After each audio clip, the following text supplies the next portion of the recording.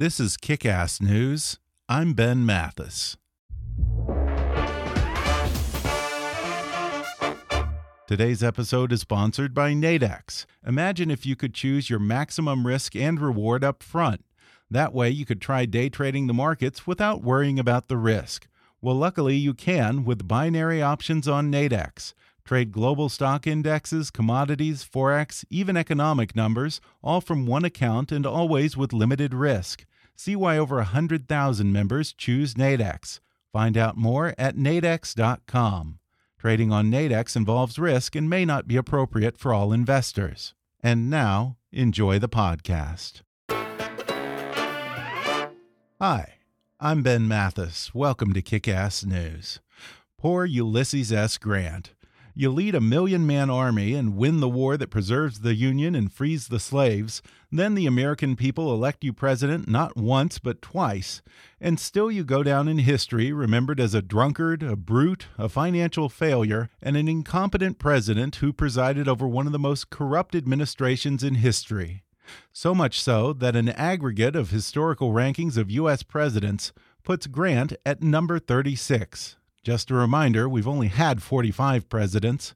Seems like a pretty shabby way to treat a war hero, especially when you consider that the United States of America might not even exist today if it hadn't been for Ulysses Grant. Honestly, what's a guy got to do to get a little respect?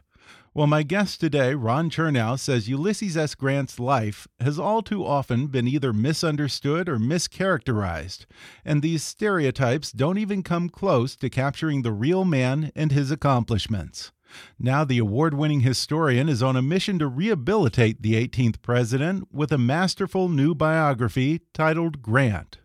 One of America's most venerated historians, Chernow has earned accolades and acclaim as a biographer of giants in U.S. history, from titans of industry like J.P. Morgan and John D. Rockefeller to founding fathers Alexander Hamilton and George Washington. In 2011, he won the Pulitzer Prize and American History Book Prize for his book Washington, A Life. He's also the recipient of the National Book Award for The House of Morgan, An American Banking Dynasty and the Rise of Modern Finance. His biographies of John D. Rockefeller Sr. and Alexander Hamilton were both nominated for National Book Critics Circle Awards, while the latter was also turned into the hit Broadway musical Hamilton. The recipient of the 2015 National Humanities Medal, Ron Chernow has just completed his 7th book, an epic work on the life of Ulysses S. Grant. And today he joins me to separate fact from fiction surrounding the much-maligned general and president. He shares what he's learned about Grant's drinking and whether it was as bad as it's been portrayed. He discusses Grant's early failures in life, his meteoric rise through the ranks during the Civil War, and how Grant struggled with his own personal Civil War at home. He makes the case for General Grant as a brilliant military strategist and argues that he deserves more credit for holding the Union together and ensuring that emancipation didn't become an empty promise. We discuss how Grant later went broke when he trusted his fortune to the Bernie Madoff of his day, and how none other than Mark Twain helped the former president dig himself out of debt so he wouldn't leave his family destitute when he finally died of agonizing throat cancer. Plus, Ron gives his review of Grant's own autobiography, weighs in on the Confederate statue controversy, and more, coming up with Pulitzer Prize-winning author and historian Ron Chernow in just a moment.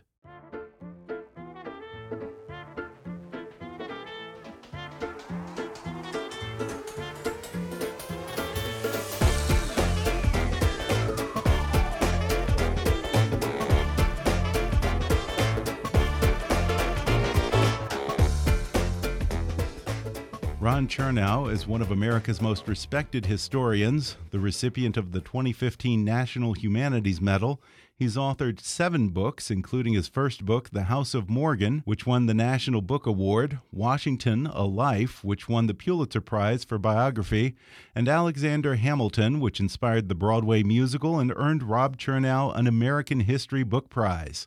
Now he's followed those up with his epic book titled Grant, which Newsday hailed as the definitive biography of Ulysses S. Grant, and the New York Times is calling a major event. Ron Chernow, thanks for coming on the podcast, and congratulations on Grant. Thank you so much. It's been very gratifying, and it's a pleasure to be here. Well, when I think of Grant and Lee, it always struck me as ironic that the leader of the rebel army went on to this semi-distinguished retirement as the president of Washington College, now Washington and Lee, and was regarded as this gentleman and sort of this elder statesman in the South, while the general who won the war and became the president of the United States went broke and sort of went down in history as this sad, incompetent drunk in the popular imagination. Was part of your goal to rehabilitate Grant's reputation? Absolutely. I think that there's a contrarian streak in my nature that I like to take the received wisdom and turn it upside down. And that was certainly one of the ironies that was most on my mind, that the South lost the Civil War, as we all know, and yet that Lee was lionized as the great general. And Grant, who to my mind was infinitely the superior general, was denigrated. During the war, Grant actually captures 3 Confederate armies. He captures the Confederate Army at Fort Donelson in Tennessee in 1862, Vicksburg in Mississippi in 1863, and most famously Robert E. Lee's own army at Appomattox Courthouse in 1865. Robert E. Lee never captured a single Union Army. So why is it that there are all these monuments to Robert E. Lee rather than to Ulysses S. Grant? Yeah, it really gives lie to this idea that the victors get to write the history books, doesn't it? Well, in many ways, the North won the war and lost the peace, and kind of a major theme of the book is the extent to which the South, after the Civil War, was able to roll back many of the gains that the North had achieved, particularly in terms of trying to achieve a fully biracial society in the U.S. for the first time. Now, the popular caricature of Grant today is that he was this bumbling drunkard getting into, again, the denigration of poor Ulysses Grant. Was Grant's alcoholism really as bad as it's portrayed? Well, it's funny, Ben, because when I started doing the book, my friend Harold Holzer, who's a great Lincoln scholar, said, Ron, it would be nice to settle once and for all the Grant and drinking controversy, which I like to think that I have. What I discovered was, I think one thing that has mystified historians for 150 years is that a lot of people who worked very closely with Grant said, I worked with him for weeks or months. I never saw him touch a drop of liquor. All of these stories are invented. But what I discovered was that Grant was an alcoholic. I say that, one, because by his own admission, he couldn't take just one glass. He would then have to drink more. And 2, it would trigger off a personality change. And one reason that there was, one group of people who saw him drunk and other people, who never did, was that he was a periodic or episodic binge drinker. He could go for 2 or 3 months without taking a glass of alcohol, and then he would go on a bender. And what I found was that there was an amazingly consistent pattern. He never drank on the eve of a battle or during a battle, but after battle, when the pressure was off, he would travel to a side town where he could not be seen by his soldiers or officers. And then he would have a 2 or 3 day drunk. And according to William Tecumseh Sherman, he was then able to snap back and, as Sherman said, be fresh as a rose when it was over. So then Grant was a functioning alcoholic, or were there moments when his drinking affected his judgment or performance or possibly cost soldiers' lives? That's a wonderful question because, as part of my research, I can't tell you how many friends I spoke to, who were in AA, and they all had the same reaction. Grant was what we call in AA a high-functioning alcoholic. It did not affect his performance. He could almost schedule these binges. And so it's a fascinating story. I also told the story that when he became brigadier general, he hired as his chief of staff a young lawyer from his town of Galena, Illinois, John Rawlins. And Rawlins took the job on the condition that if Grant touched a drop of liquor during the war, that he, Rawlins, would quit. Anyway, a central part of my narrative is what happened between these two men, because Grant fell off the wagon many times. Rawlins privately chastised him while publicly reassuring President Lincoln and others that there was no problem. The reason he did that was that he came to believe that the fate of the Union cause rested on the shoulders of Grant, that there was no other general, that there was no other general who was of Grant's caliber. Now, what was Ulysses Grant's upbringing like? He grew up in, he was born in 1822. He grew up in the southwestern corner of Ohio, just outside of what's Cincinnati today. This was a rural area, and I think the location where he grew up is very important to the story because he was just born paces from the Ohio River, which separated slave-owning Kentucky from free Ohio. Yeah. And so this is a childhood spent, kind of straddling the North-South divide recently. And I think that it's one reason that he was able to kind of understand the positions of both sides and later on emerges as a figure of reconciliation between North and South, although that turned out to have a very troubled history. Yeah, another area where he straddled the North and the South was in his personal life. It was an interesting fact that I didn't know. Kind of came as a surprise to me that while he himself came from a strict Methodist abolitionist background, he married into a rich slaveholding family. I have to imagine that must have caused some friction in his home life. Absolutely. I mean, poor Grant was caught on the one hand between his overbearing abolitionist father and his equally overbearing slave-owning father-in-law. In fact, the Grants and his in-laws, the Dents, really were like the Hatfields and the McCoys.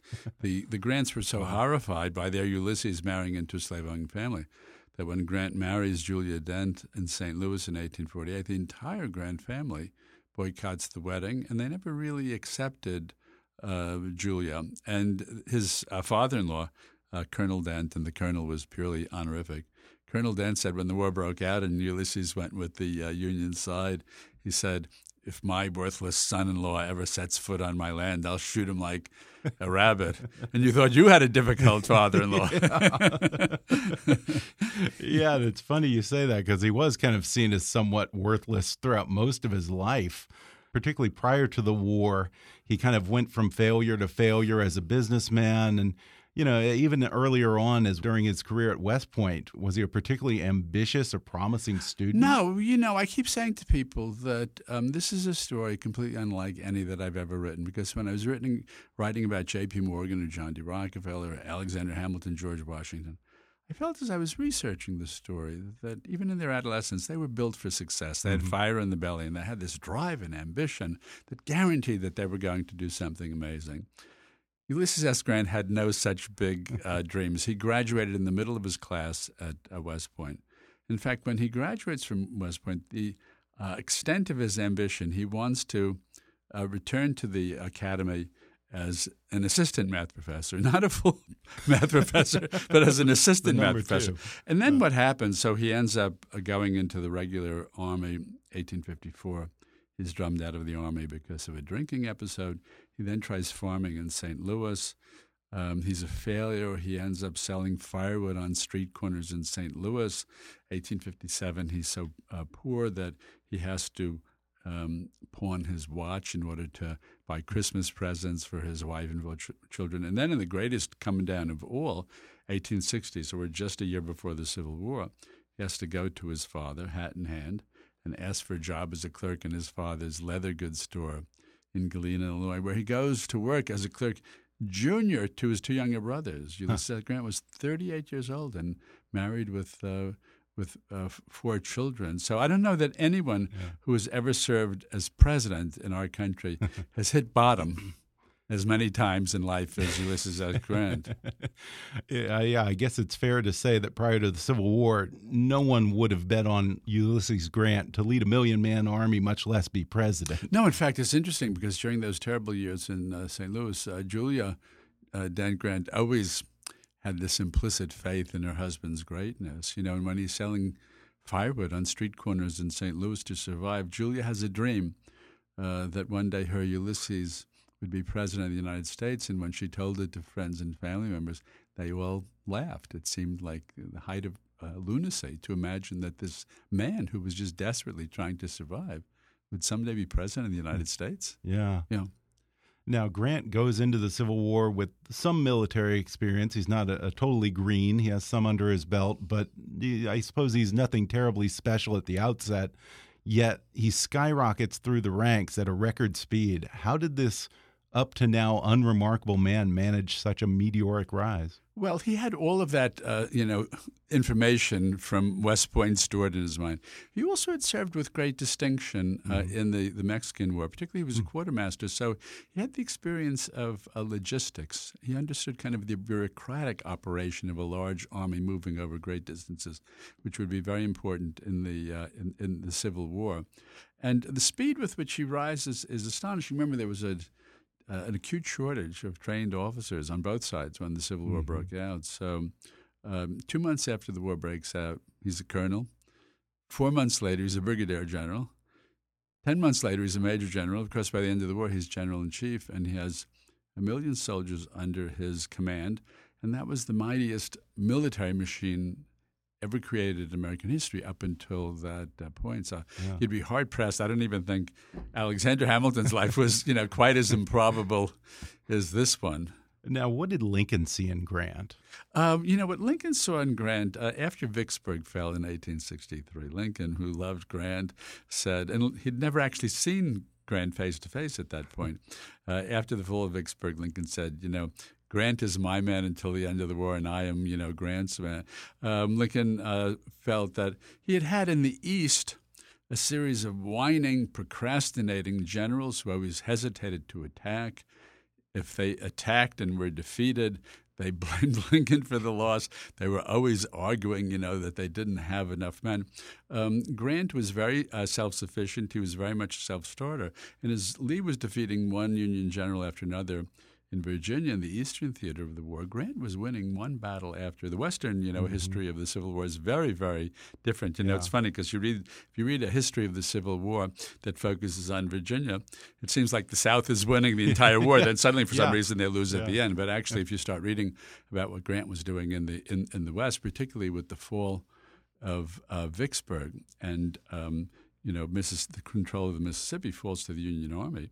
It bisects the Confederacy, and a lot of the kind of horses and supplies of the Confederacy came from west of the Mississippi. So it's kind of a major step in beginning to starve out the Confederate Army. And even when Grant is facing Lee, Lee at Richmond and Petersburg is being supplied by 5 railroads in a canal, and Grant systematically cuts off his access to all 5 of those railroads and canals. Again, he was a former quartermaster who understood the importance of supplies. Yeah, and it's interesting you point that out because it seems to me that credit for winning the Civil War is often given to just the sheer numbers of the Union Army or the industrialized North and the railroad network, almost anything except Grant.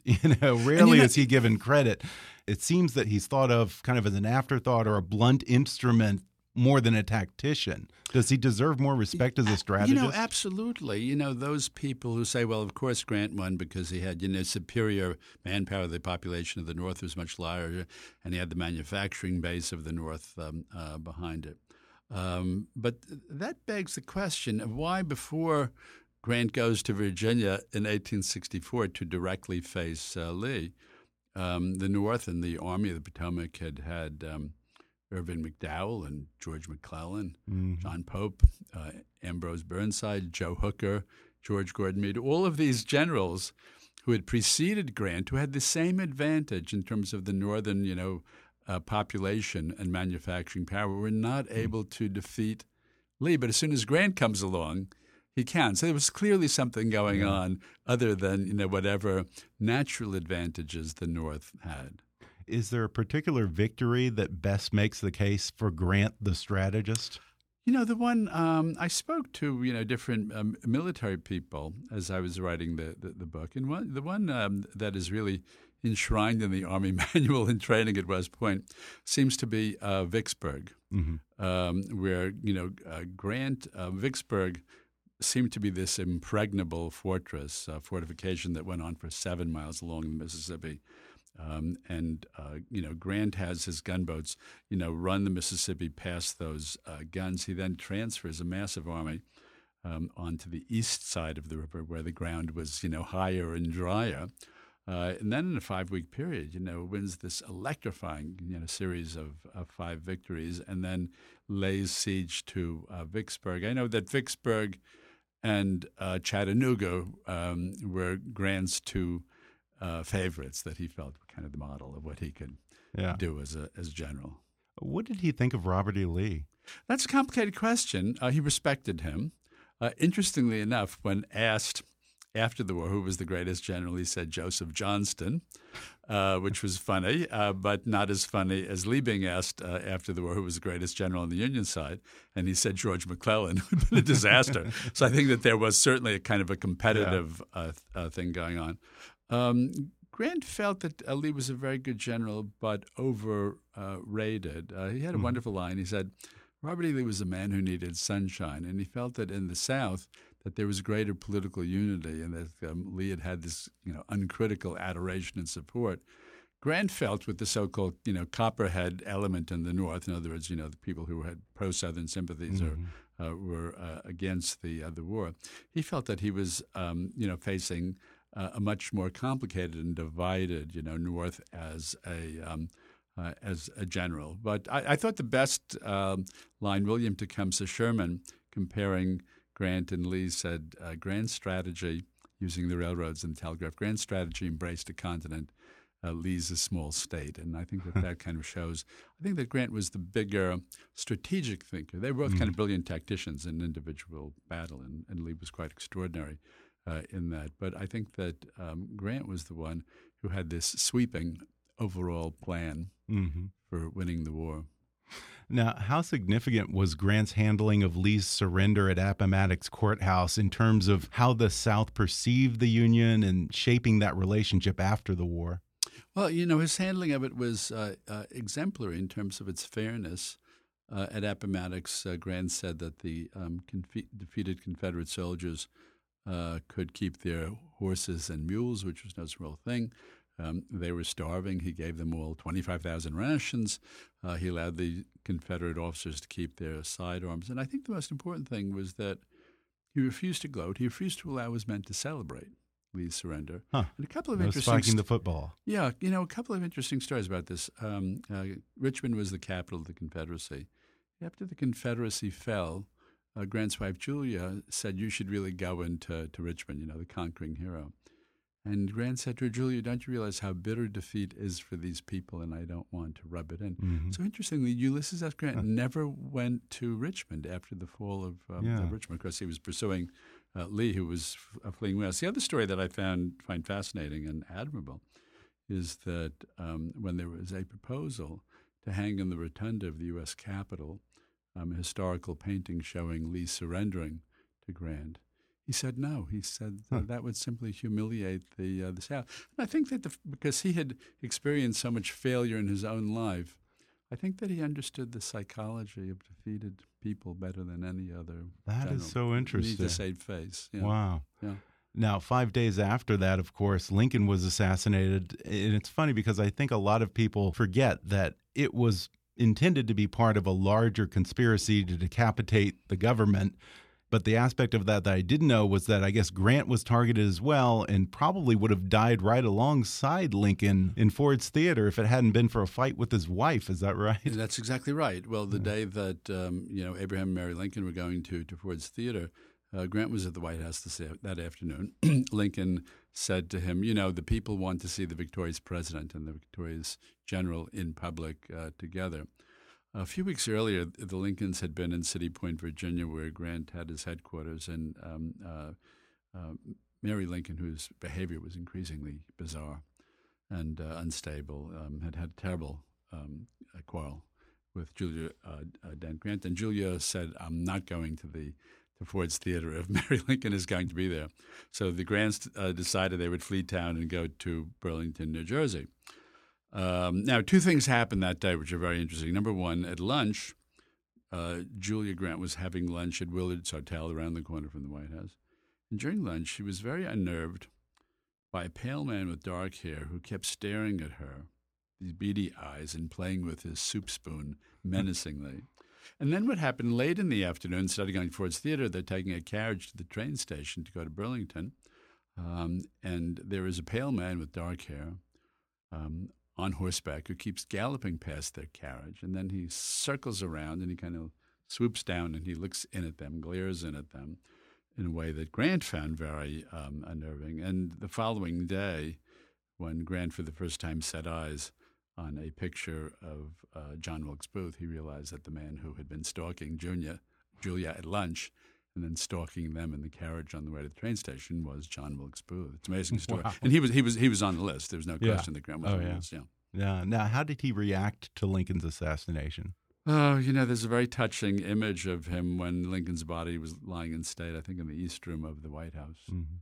of Grant standing there, alone near the casket, convulsed with tears, his body shaking. Grant said that Lincoln was incontestably the greatest man he'd ever met. And they had a very touching relationship that I think really went beyond just that Lincoln came to trust Grant more than any other general. They were kind of both Westerners, rather kind of simple, Midwestern backgrounds. I think that they felt a kinship with each other. And Lincoln treated Grant with great affection. In fact, some of his comments, he found something amusing about Grant. He said to one of his secretaries after he met Grant in person, he said, "He's the quietest little fellow you ever saw." He said, "A couple of times he's been in my office for a minute or two before I even realized he was there." I mean, there's kind of real affection, in that comment about it. And I think that Lincoln had a profound impact on Grant. And I think that, Lincoln's agenda for the war, first preserving the Union, and then freeing the slaves and conferring citizenship on them, that agenda really becomes Grant's agenda for the rest of his life. And then Lincoln is assassinated, and Grant never expressed it this way, but I think that he really feels that he has taken on his shoulder, the mantle of Abraham Lincoln, always honored him, always spoke reverently about him. We're going to take a quick break, and then I'll be back with more with author and historian Ron Chernow when we come back in just a minute.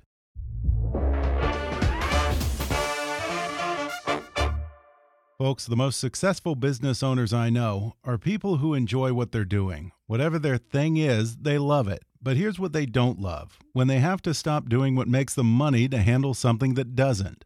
Especially when it comes to email, and that's one reason AppRiver shines. AppRiver keeps your inbox free from spam and viruses, so you don't have to worry about all that junk cluttering up your day. If you're running your own email servers, protect them with AppRiver. And if you're tired of that headache, just sign up for Hosted Exchange or Office 365 and get your email from the cloud. Here's the best part. Call AppRiver anytime, night or day, and you'll talk to a real, live, U.S.-based company employee. Somebody who's trained to take care of your issue and lets you get back to doing what you love. Visit appriver.com/kick and try any of their services free for 30 days. That's appriver.com/kick. And now, back to the podcast. Now, where did Grant originally see himself going after the war? Did he have any particular presidential ambitions?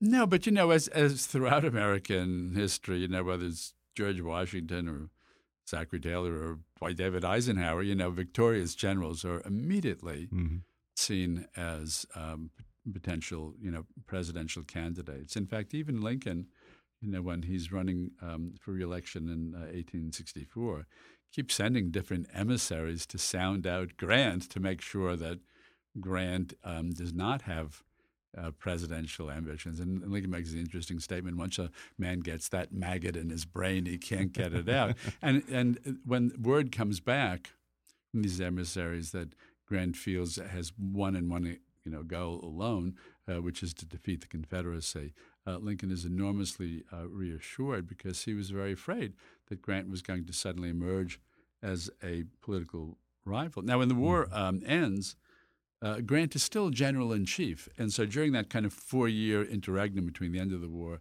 and the beginning of Grant's first term as president, he still is general-in-chief. And there's even a period where he's acting secretary of war. So that Grant really has like a continuous 16-year period of his life from 1861 to 1877, where he is centrally involved in everything going on in the Civil War and Reconstruction. Yeah, and history is littered with military leaders who transitioned into politics, and maybe wasn't such an easy transition. How was it for Grant? Well, I think that it was difficult. During the Civil War, Grant's position, I think, was shot through with political calculations. I mean, for instance, he said to Lincoln, and Lincoln had never even thought of it, when it came to the defeat of Lee's army, Grant said to Lincoln that he wanted the Army of the Potomac to do it. The Army of the Tennessee out west had been winning all of these victories. He thought it was important in terms of post-war politics that the Army of the Potomac also be able to claim victory. And interestingly enough, Lincoln, who was a master politician, said to Grant, "Oh, gee, I never thought of it that way." So he was already becoming very astute politically. But I think that when he became president, by his own admission later on, he didn't realize in certain ways how unprepared he was. So he said that he tried to keep very much the same kind of model that he had had for his staff in wartime and try to transfer that into the White House. And it didn't work. So, for instance, Grant had gotten accustomed during the war being very secretive about his decisions. He was always afraid that his plans would be prematurely disclosed. And so when he picks his first cabinet, for instance, he doesn't consult anyone, and makes some very significant mistakes because he didn't yet realize that part of being president is to vet everything carefully, to engage in a collaborative process. So there were a number of elementary lessons that he learned the hard way. But I argue in the book that Grant, as president, got a lot of small things wrong as president, but got the big ones right in terms of, certain major policy issues coming out of the war. His presidency was plagued with charges of corruption, incompetence, and graft. Is it right that blame for that is laid on his shoulders? Well, yes and no. I mean, it's not fair to the extent that these were not scandals in which he personally was implicated. He didn't condone them, and he prosecuted them vigorously for the most part. On the other hand, Grant had an incurably naive streak and tended to be blind to unscrupulous people. He misplaced his trust, particularly he had an aide in the White House, Orville Babcock. Today we would say he was chief of staff, and Babcock was very involved in the scandal known as the Whiskey Ring. And I go into great detail in the book about these scandals. They are important. I don't want to minimize that. But I feel that the big story of his presidency is not the scandals, that the big story is Reconstruction and what he did to protect the 4 million former slaves who were now, 13th Amendment abolishes slavery, 14th Amendment gives them full citizenship right, and then the 15th Amendment gives them, at least black males, the right to vote. Yeah, I'm curious about his thinking on race. Yeah. Was he a true believer in abolition, or was that a gradual evolution? Explain his thinking. It was a gradual evolution. By Grant's own admission, going into the Civil War, he was not a hero on this issue. He had received one slave as a gift before the Civil War in 1858 when he desperately could have used the money selling a slave. He actually went to the City Hall and freed the man, so that there wasn't an opposition to slavery. But I think when the war starts, Grant and all the Union generals have doubts in terms of whether blacks who were recently slaves, could be capable soldiers. And there's a very important battle, Milliken's Bend. This is right around the time of Vicksburg Falls.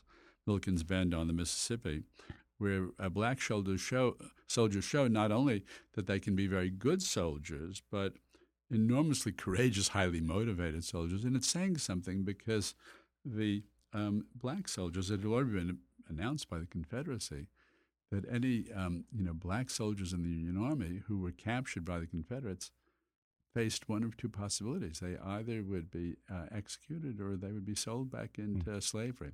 And so they had, to put it mildly, they showed great courage, but were also very highly motivated to defeat the Confederates. So I think that this is just kind of honest of Grant actually observing the behavior of black soldiers. So he kind of gets religion on this issue. In this sort of Grant way, it was a process that occurred very quietly.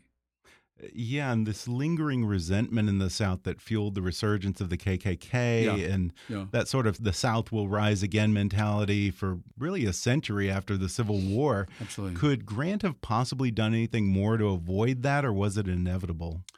I think in retrospect, it looks inevitable. He always said, I was more than ready to meet the South halfway. And I think that this would have happened had Lincoln lived too. The war had emancipated the slaves. The 14th and 15th Amendment had given them, full citizenship rights, including voting. Many of the southern states had very large black populations. In fact, in South Carolina and Mississippi, blacks constituted the majority of the population. And the white South, which had been accustomed to white supremacy, was not going to allow blacks to have that role. And, during Reconstruction, we had 600 blacks in southern legislatures. We had 14 black congressmen and 2 black senators. But there were, the Klan spread like wildfire to every southern state. They murdered thousands of blacks. And the point of that was really to terrorize the black community into not exercising the right to vote. And there was no southern jury that would convict a member of the Klan. So these were crimes that went unprosecuted until Grant launched this crusade against the Klan. Well, these days we're living in such divisive times, maybe not as divisive as back then, but are there lessons to be drawn from Grant and how we can unite people from opposite sides of the political spectrum, people who far too often see each other as the enemy and may believe that their differences are completely irreconcilable? Well, I think, I've been following very closely this whole controversy about the Confederate monuments. And I think that, when you strip away a lot of the political rhetoric, at the base of it is that we're at war with ourselves because there are two different narratives out there. There are kind of two different stories of what happened during the Civil War. So, what I'm hoping with the monuments is that we can use this as a teachable moment, remove those Confederate monuments, put them in historical societies, begin to teach people about the Civil War and Reconstruction. Because I did an informal poll, my friends in New York who grew up in the South, just asking how Civil War and Reconstruction were taught, and there were kind of a lot of differences, but two consistent things. One, they were all taught that the Civil War was about states' rights, but every historian knows it was about slavery, and there was no controversy at the time about that. And then they were all taught about that Reconstruction was a complete fiasco of corrupt carpetbag politicians and illiterate black legislators. And there's been a major rethinking of Reconstruction the last generation or two. So most historians now would see it as a glorious, if ultimately doomed, attempt to create a biracial society in the United States. And so I really think that we have to kind of come to agreement in terms of what happened, because as long as we're walking around, two different stories in our head, then we can't really find common ground, on this. And the South, not everyone in the South, and I have found that a lot of young Southerners are not as attached to a lot of these Confederate symbols, as their grandparents or great-grandparents must have been. So I'm always trying to be hopeful. Yeah, the states' rights argument always bugged me. And I got into it with people after the Confederate flag controversy, I guess about a year or two ago. Yeah. People would make this argument, it's about states' rights, about the Southern economy. And I'm like, well, yeah, states' rights to have slaves, an economy entirely dependent on slave labor. It was I mean, is there any legitimate argument to be made that the war wasn't entirely about slavery? Well, right after the Confederacy was formed in early 1861, Alexander Stephens, who was the vice president of the Confederate States of America, gave a speech in which he said that the cornerstone of the Confederacy was the idea that the black man was inferior, that slavery was the blacks' natural state. And he said this is the first government founded on that great principle.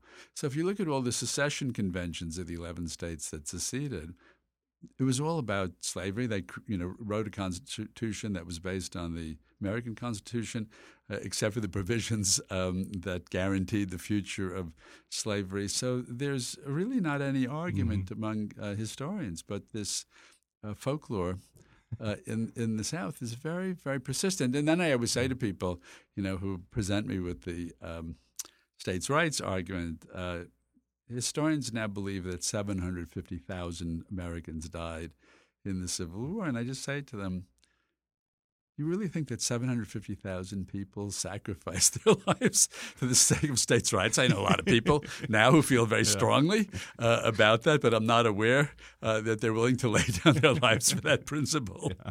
And, of course, the states' rights, as you say. Why was there such an emphasis on states' rights?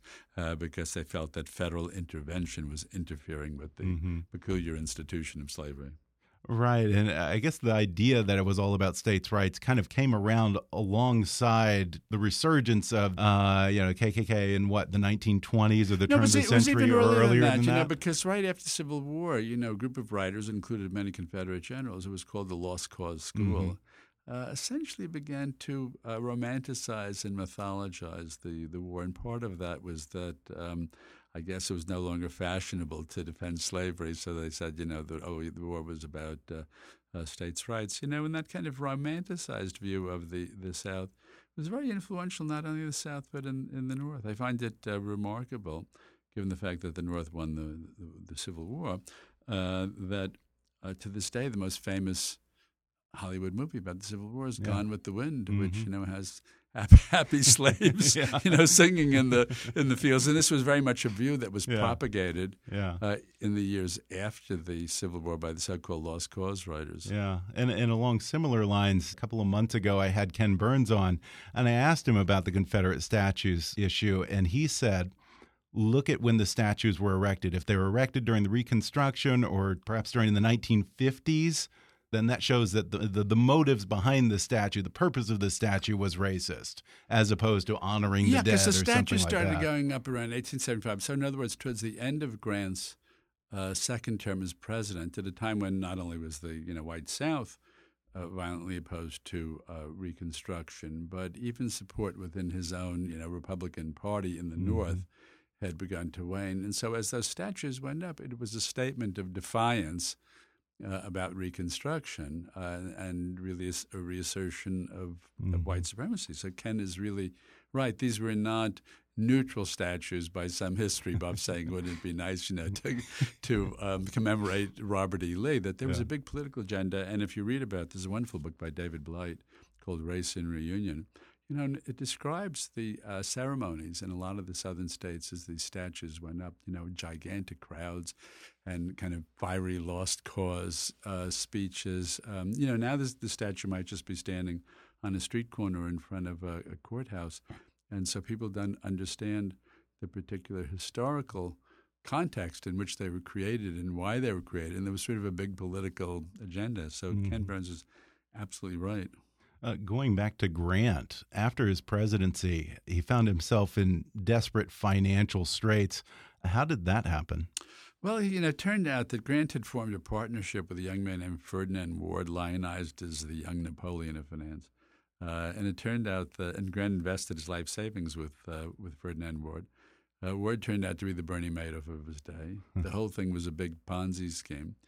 And so Ulysses S. Grant, who imagined that he was a multimillionaire, woke up one day to find out that he was worth exactly $80, and the whole thing was just a monstrous hoax. And at that point, I mean, the one thing that we owe to that, the one good side of that whole disaster, was that Grant had sworn he would never write his memoirs, but around that time he's diagnosed with cancer of the throat and tongue.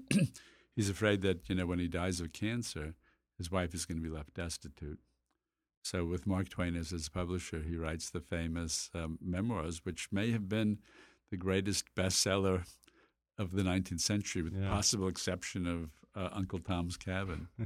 Yeah, and it's sad and dramatic, his ending, because he's almost like Walter White on Breaking Bad, racing to write his memoirs so he can take care of his family before he croaks. Absolutely. And, he, with that kind of granite determination of Grant's, he wills himself to stay alive. And very painful. Very painful. It's a gruesome way to die. And he puts down his pen, having completed the memoirs, just days before he died. So it was like he really was keeping himself alive to finish the memoirs. And his job done, he felt that he could let go.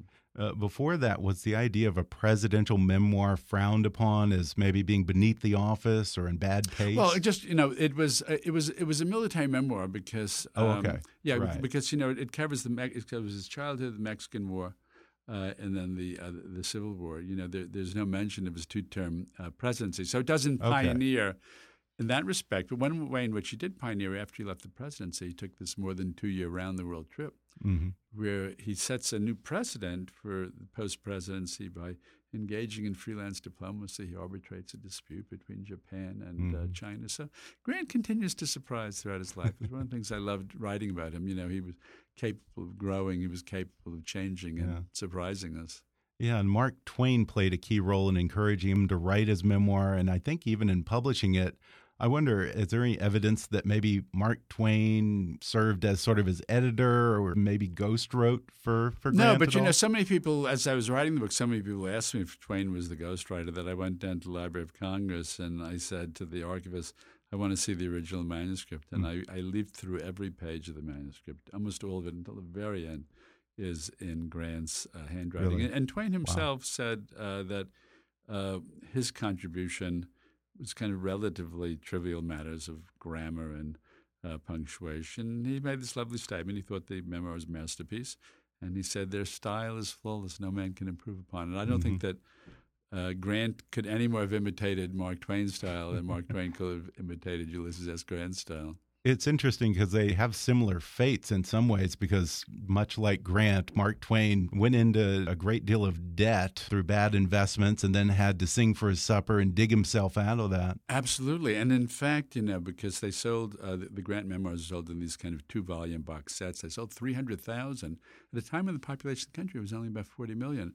But Twain had set up this publishing company with his nephew, Charles Webster. They have a great commercial success with Grant's memoirs. And, a lot of scholars feel that Twain got very sidetracked from his writing career, by this business success. And then he had, business failure. Yeah, so there are some interesting parallels between the two lives. Now, I've never read it, but I'm sure you have. How does it hold up? Is it a typical self-serving, trying to frame history type of memoir, or does it have some value as a historical record? I think it has tremendous value because, Grant had not wanted to write his memoirs initially. He thought that there was something very kind of egotistical about that.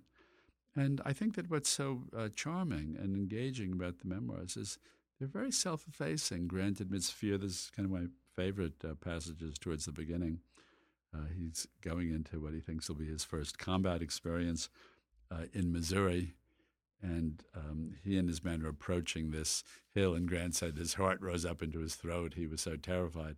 And then they get to the top of the hill, and they look down, and the Confederates have fled in expectation of Grant coming. And he said to himself, I suddenly realized that they were as afraid of me as I was of them. And he said that was an insight that he never forgot for the rest of the war. Not only think about your own fears and weaknesses, but he was able to sort of project himself into his enemies' fears and weaknesses, and it was a tremendous edge for him.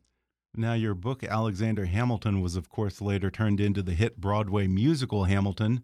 Do you think that you can picture U.S. Grant kicking up his heels and breaking into song? No, I think it's safe to say that Grant's life does not move to a hip-hop beat, but I think that it certainly is as dramatic a story, and I have hopes that it will be a fine feature film, if I had to predict. Really? Who when would I come you back cast? Next time? I don't know whom I would have. That's a more difficult question, but I know that it will not be a Broadway musical. It's funny. I think a few years back, I was in some meetings with Richard Dreyfuss, and I feel like at one point or another there was an A&E movie that he was attached to, probably 10 years ago. Or something like that. I've met him a couple of times. And he loves history. He's an enormous student of history. So at a certain age, now would be a little too old to play Grant. But at a certain time, he actually would have been, I think, quite interesting because Richard is rather short. Grant was somewhat short. Richard, missed his chance. There, maybe he had it. I didn't see that. No, it was never made, I don't think. Okay. But well, that's a movie I'll pay to see. And once again, Ron Chernow's epic biography, Grant, is available in bookstores, on Amazon, and Audible right now. Ron, thanks for joining me. This has been a great pleasure. Wonderful interview. Thank you. Thank you. Thanks again to Ron Chernow for coming on the podcast. Order his epic biography, Grant, on Amazon, or download the audio version at audible.com. Today's episode was sponsored by Nadex. Imagine if you could choose your maximum risk and reward up front. That way you could try day trading the markets without worrying about the risk. Well, luckily you can with binary options on Nadex. Trade global stock indexes, commodities, forex, even economic numbers, all from one account and always with limited risk. See why over 100,000 members choose Nadex. Find out more at nadex.com. Trading on Nadex involves risk and may not be appropriate for all investors. Also, if you haven't already, be sure to subscribe to Kick-Ass News on Apple Podcasts and rate and review us while you're there. And please take a moment to take our listener survey at podsurvey.com/kick so we can get to know who's listening, and it's also helpful with our advertisers. Like us on Facebook and follow us on Twitter at @KickassNewsPod. And as always, I welcome your comments, questions, and suggestions at comments@kickassnews.com. For now, though, I'm Ben Mathis, and thanks for listening to Kick-Ass News.